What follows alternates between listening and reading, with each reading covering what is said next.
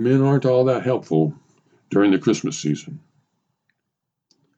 A few weeks ago, I asked a friend of mine for her address so that my wife could send her and her family a Christmas card. That's okay, she said. We don't do Christmas cards. Really, I asked, surprised. Why not? Well, she explained, to begin with, Christmas cards and the stamps to mail them with cost a small fortune nowadays, and I'm cheap. Plus, I've already got a million and one things to do at this time of year, and the last thing I need is to have to sit down and sign and address dozens of impersonal cards, which will just end up in the garbage anyway. I don't believe you don't like getting Christmas cards, I said, shocked. That's one of my favorite parts of the holidays.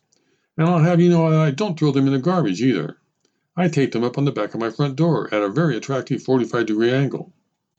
She smiled and asked, but who actually has to go out and buy all those Christmas cards that you send to your family and friends? Well, I said, my wife usually does that.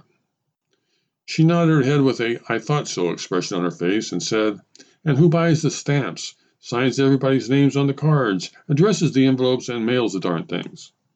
Well, I guess that would be my wife, too. See, she said, and I bet you're not even the one who hangs up on the door, are you? When I refused to answer, she added, you know, you men are all the same. You just don't realize how much time and effort goes into having a nice Christmas. And I bet if you asked your wife if it would be okay with her to stop mailing out cards every year, she'd probably jump at the opportunity.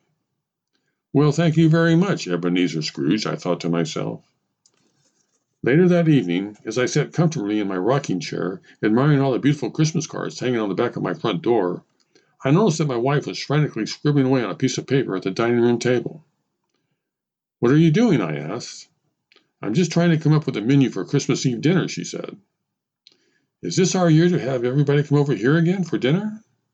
Of course it is. Why do you think I've been running around like a chicken with its head cut off for the past 2 weeks? What all do you have left to do? I asked naively.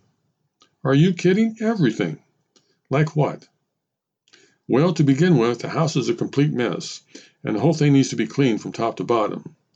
Plus, I've got to wrap and mail all the packages that are going up to my family in Oregon, get all the boys a haircut, and borrow a folding table and some extra chairs so that everybody will have something to sit on. Then I have to go shopping for all the kids and your parents. By the way, do you have any idea what I can get your mother this year? Not really. How about your father? Sorry, I don't have a clue.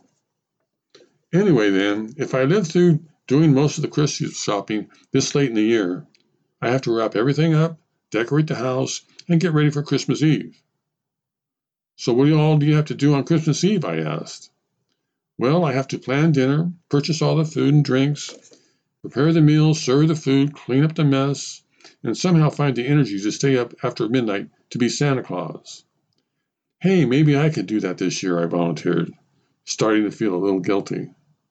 I don't think so, she said with obvious alarm, knowing full well that I would probably screw the whole thing up. You won't know where I've hidden all the presents, which ones go in the kids' stockings, and which ones go under the tree. But it can't be all that complicated, I said. That's okay, she said. You've already done your part for Christmas this year. And what was that? I asked with interest. Stumped for a quick answer, she took what seemed like a good 30 seconds before she finally said, You brought home the Christmas tree with a huge gap in the branches, remember?